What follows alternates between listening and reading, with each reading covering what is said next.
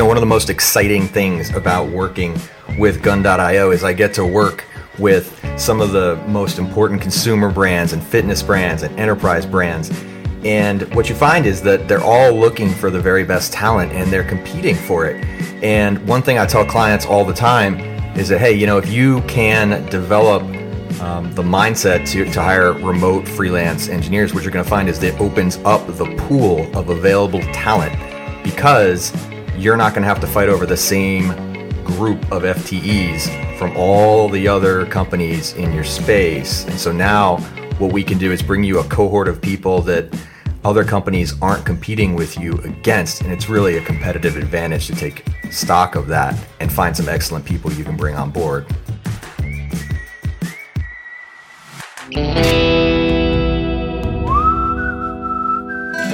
This is the Frontier Podcast, powered by Gun.io, the engineer's choice for engineering talent. If you like what you hear, rate, review, and subscribe, and follow us on Twitter at TheFrontierPod. Electrical engineer Fabrizio Filippini has always had a strong passion for web, IoT, and sports. That got him into wearables, which led him to join as co-founder of Fitbark. Wearables for animals? No one thinks innately about health monitors for pets like they do for humans with our Apple Watches, Fitbits, and more. It turns out this is an important area of development because pets don't communicate their conditions through their behaviors the same way humans do. Dogs especially communicate happiness when they see their owners, even when they might be struggling with a serious health issue. Fabrizio and Ledge talk UX, data, IoT, and more in this novel look at the wearables you might have never thought about. Fabrizio, good to have you on. Hi, Led. Thank you for having me. So if you don't mind, give a little background story of yourself and your work, how you got to be doing what you're doing, and we'll get the audience to get to know you a little bit. Yes, sure. So I'm an electrical engineer by design, with a strong passion for web and software and even sports. And so that's what kind of got me into wearable devices. At the beginning, more for humans. And even if I was more focused on social relationship with my previous company, I then kind of joined the Fitbark team as a co-founder of Fitbark. And now we're kind of fully focused on wearable for pets. So I like to try to find new challenges that I can resolve with technology and get the technology as small as possible, and hopefully with the longest battery life as possible.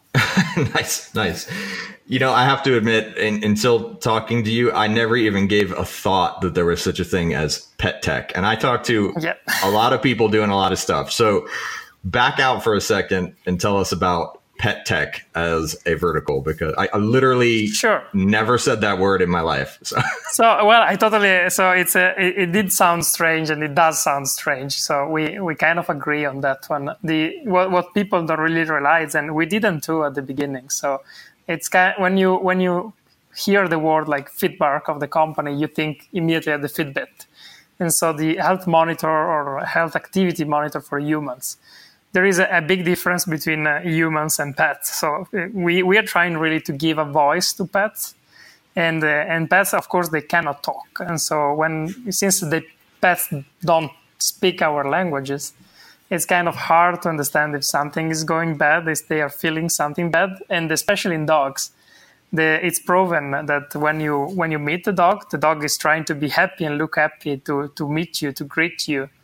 And so that time, that 3 seconds, like gets stuck in your head, and for you everything is fine. Then you go to sleep, and then you go to work, and so over a day you can spend time with your dog for 2 hours, 3 at top, and so you don't know what's happening on the rest. So there is a completely different kind of use case for pet technology, and one is taking care of your pet, and the other one is give them a voice. Wow. Okay. So.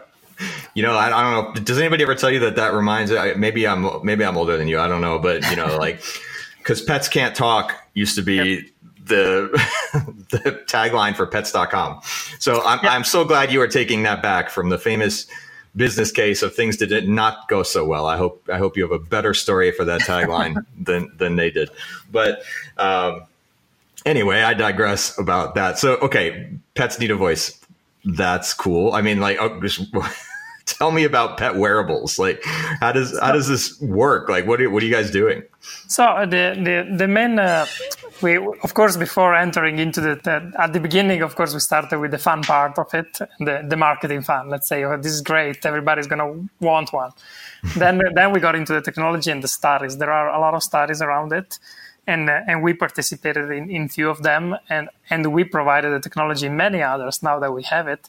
So there are studies that really look into how healthy is an owner compare with the dog. So if the owner is a kind of fitness oriented or healthy oriented person, the dog is going to be more healthy, generally speaking. While if the dog, even if you have an obese dog and you want to take care of the dog, you're going to get healthier as a consequence, because someone needs to walk the dog at the end.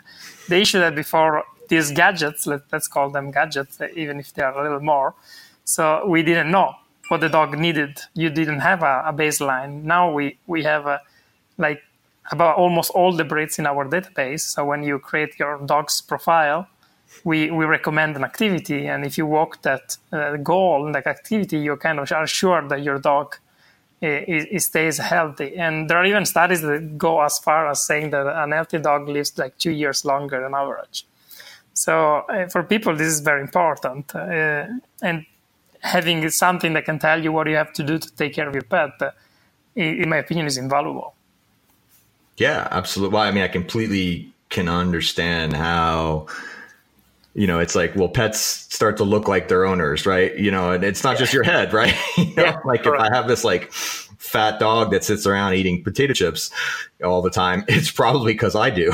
So yeah. And as a runner, like I think about like, I want to buy a dog that can run a lot, or, things like that. As well, right? So, yes, correct. It's correct. There are breeds that are more active. That's another point of view. We can definitely recommend breeds for the type of person that you are. Yeah. So because in our debate, we can even recommend breeds and for the area where you are. So on our website, we publish like a study. And so we know what are the states in the US with the most active dogs. Mm-hmm. We know which breed is the most active. We know even which country worldwide is the most active in walking dogs. And then, of course, it's very easy to guess, but the warmer the country, the more active. If you go to Alaska, it's kind of harder to, or Canada. Have you got this on one of the dogs in Iditarod? That would be kind of cool, just collect that. Yeah, data.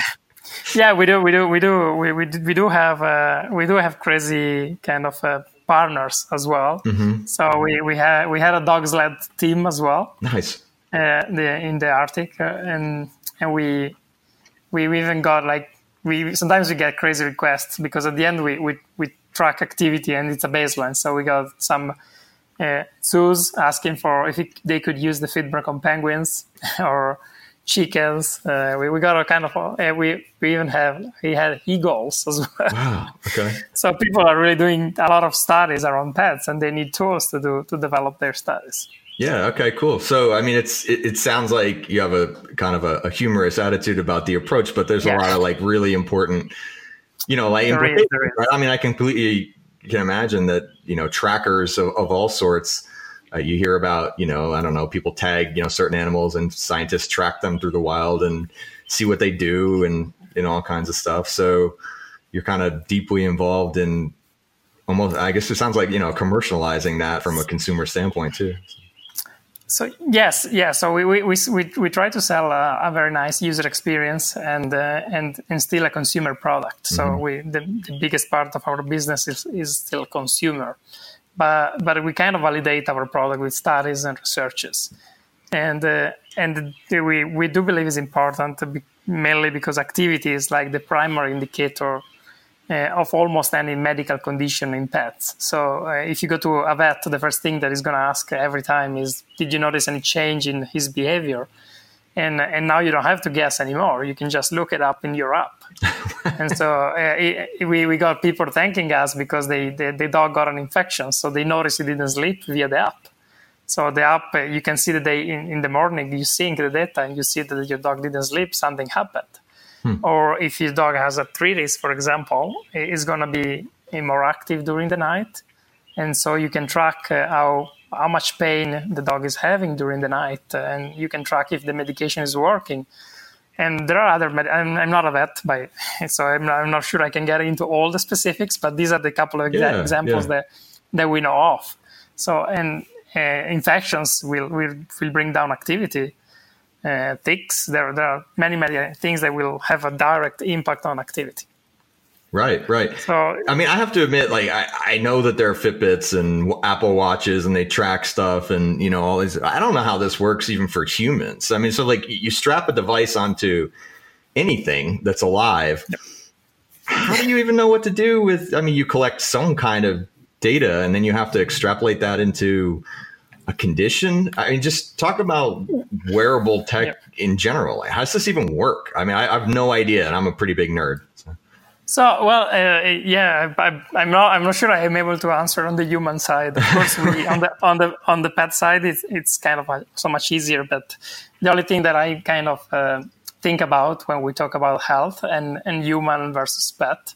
So if you notice, Apple is going really toward with the Apple Watch, is going in the direction of health. So very important sensor and something that can really help your health. Because at the end, activity, for humans, you can learn it. Yeah. After you learn your baseline, you don't really need a device anymore. So if you know that if you walk 30 minutes, you do a couple of miles. If you do 1 hour, you do a few more. And so after you learn that part, technically, you just need it to keep you motivated. Yeah, but there is no real other. First, it tells me get up from my desk once in a while, you know, which I don't do. They're trying to they're trying to push you in other directions to keep you healthy, and there are many other ways around it. Walk outside, not to the fridge. Yeah. Okay. Right. Yeah, of course. So, okay, that's the most difficult thing. Dog measurement. How does this even work? How do you extrapolate? You know, thing like pain and sleep and, you know, where from what? So we are, our device is accelerometer based device. Mm-hmm. So we kind of develop a proprietary algorithm that kind of is based on research, on the few research paper existing at the time. Mm-hmm. So we use our own measure that is called bark points. And of course we made it fun, but at the end it's kind of the energy expenditure of the dog.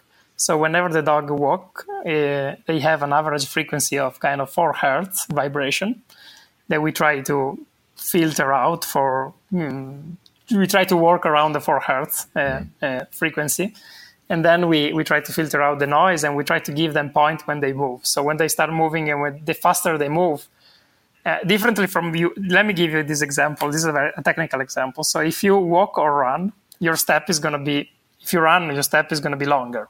Mm-hmm. And if you count that as a single step, the step measure, it doesn't really give you, it's not really proportional to the distance. So if you're running, you do the same amount in the same amount of steps, you do more distance.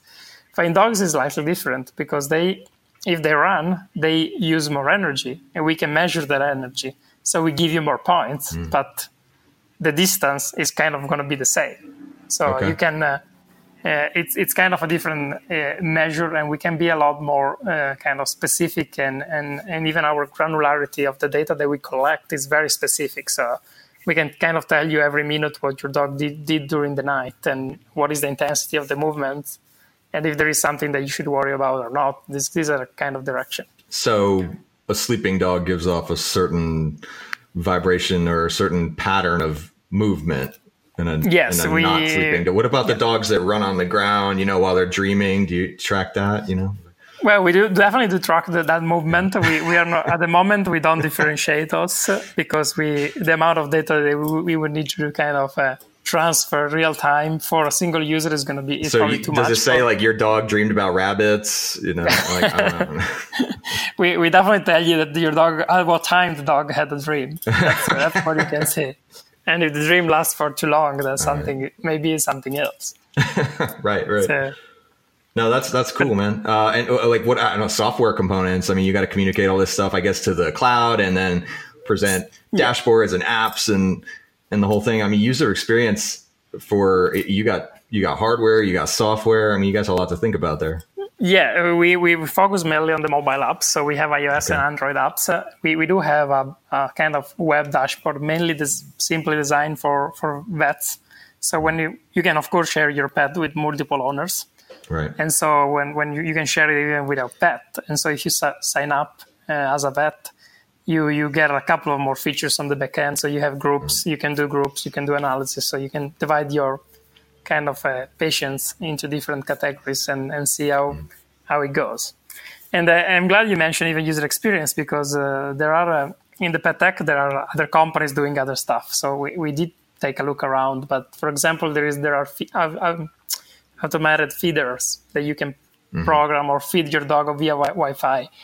And the user experience of those, their challenge, we know their challenge is kind of involving the user, because the user doesn't want a machine to feed the dog. They want to be part of the feeding, of growing the dog and taking care of it. So they want to feel the responsibility. They want to feel that they are doing the job. So if you take it out from them, they don't feel connected anymore and they don't like it. So that's why user experience is kind of important. And we build it around the dog itself. But even other kind of pet tech products, they have to deal with that. So users really want to take care of their dog. It's like part of the family, and so they want to feel they're doing their part. Right. And walking is one aspect. Feeding is, of course, an aspect that we don't do at the moment. And there are other pet tech. There are even like cameras, for example, that dispense treats.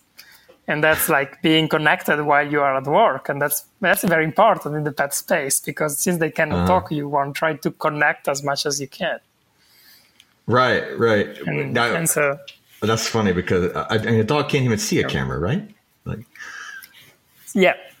Okay, that's what I thought. Sometimes we put the dog on the webcam, and the dog doesn't seem to care. So, well, but yeah, there are now they have different cameras. They have the one that you can talk, the one that the dog can push and send you a message. They are developing a lot of stuff, but the main point is they want to keep the connection. So and what's better than a treat to keep the connection with your dog? That's what I always say.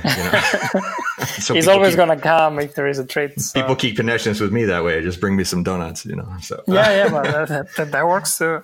So okay, you're a founder. You've grown a company. I mean, talk to me about sort of.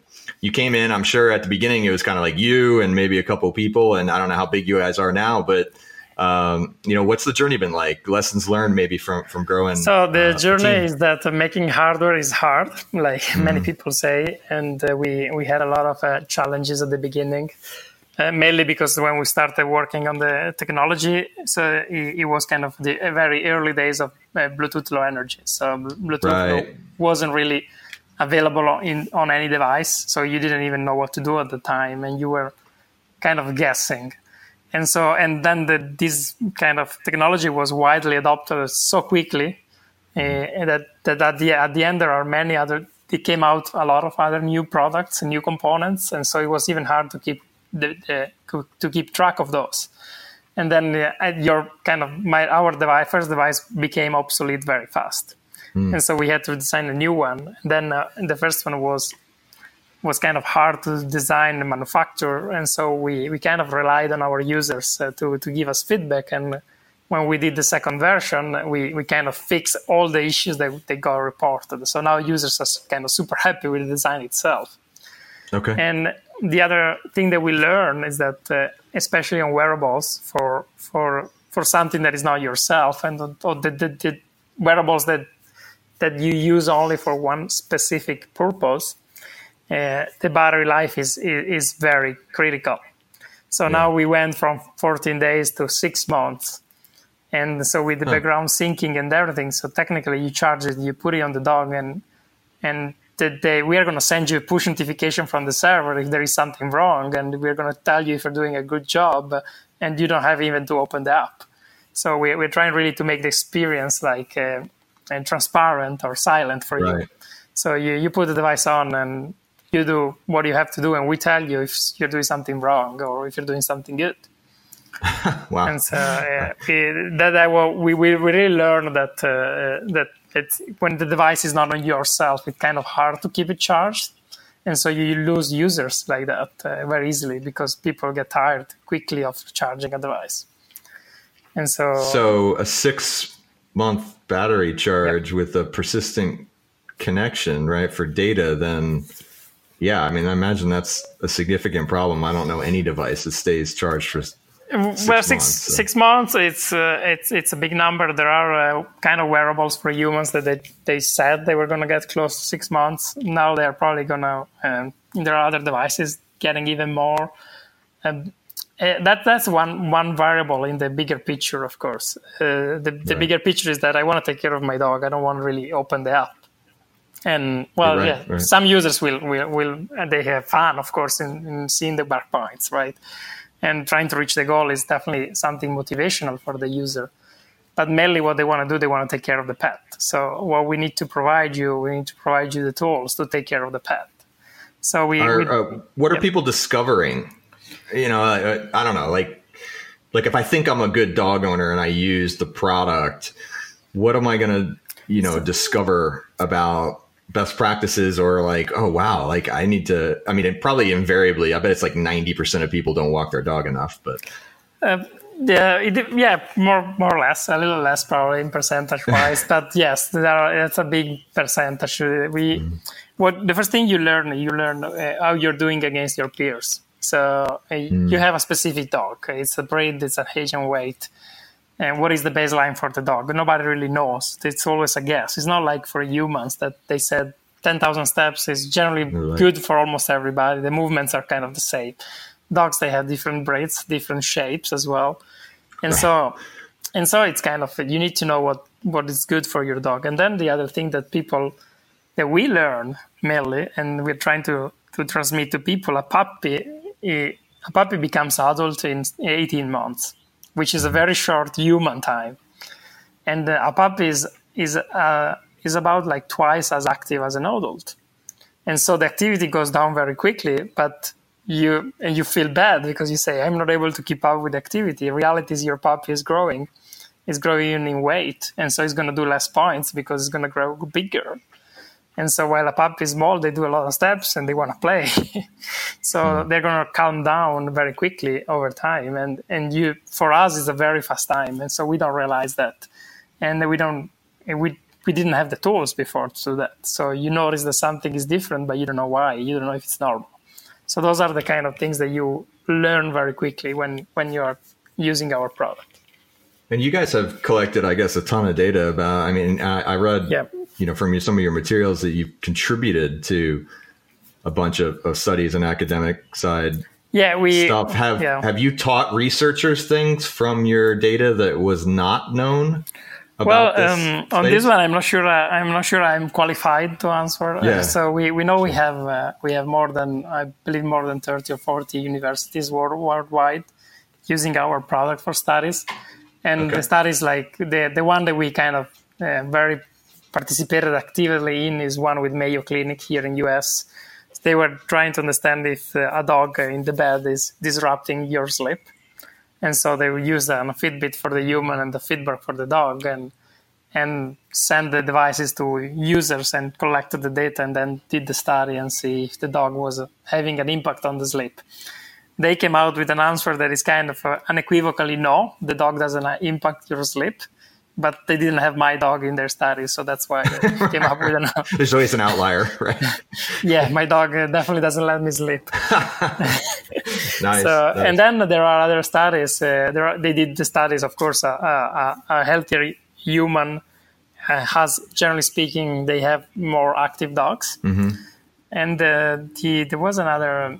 There was a study. There was even a study within a company developing food to relax dogs.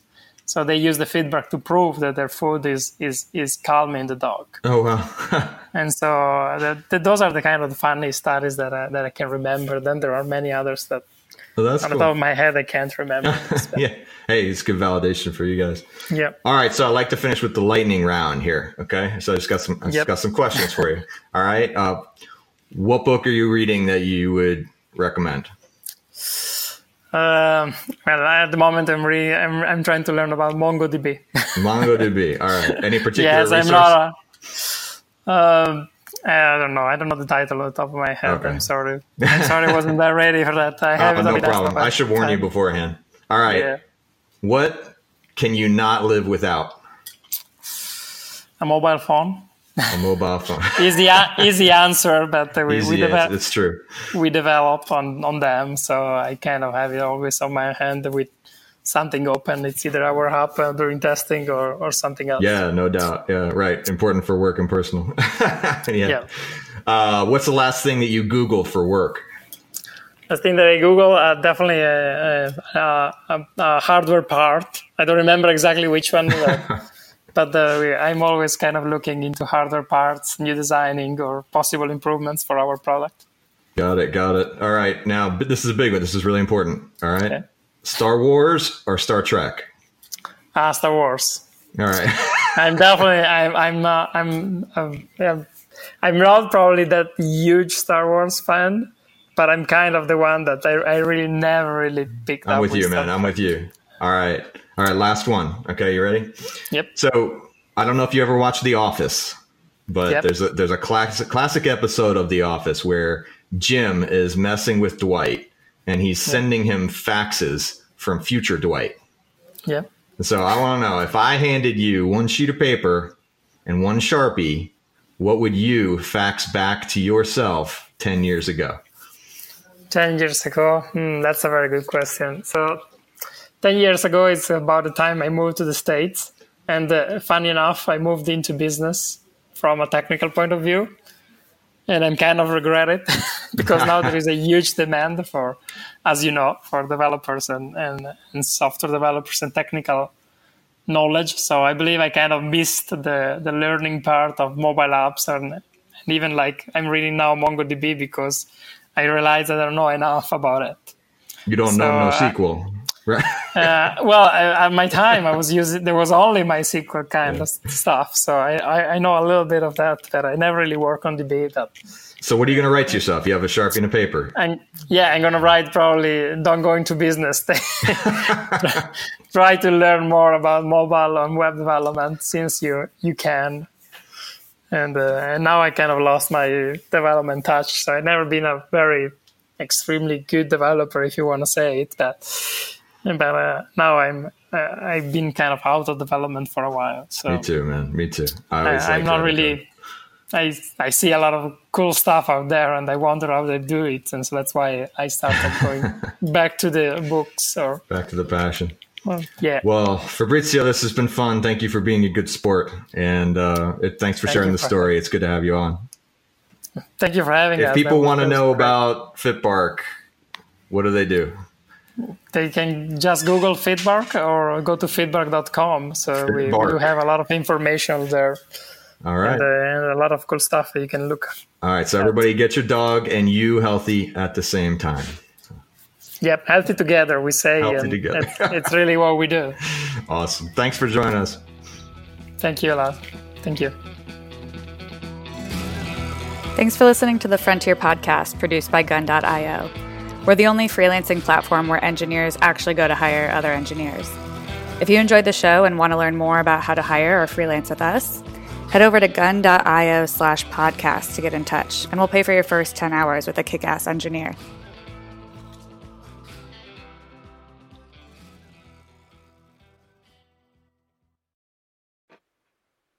Thanks for listening to the Frontier Podcast produced by Gun.io. We're the only freelancing platform where engineers actually go to hire other engineers. If you want to learn more about how to hire or freelance with us, head over to gun.io and get in touch. Let us know you heard the podcast and we'll pay for your first 10 hours with a kick-ass engineer.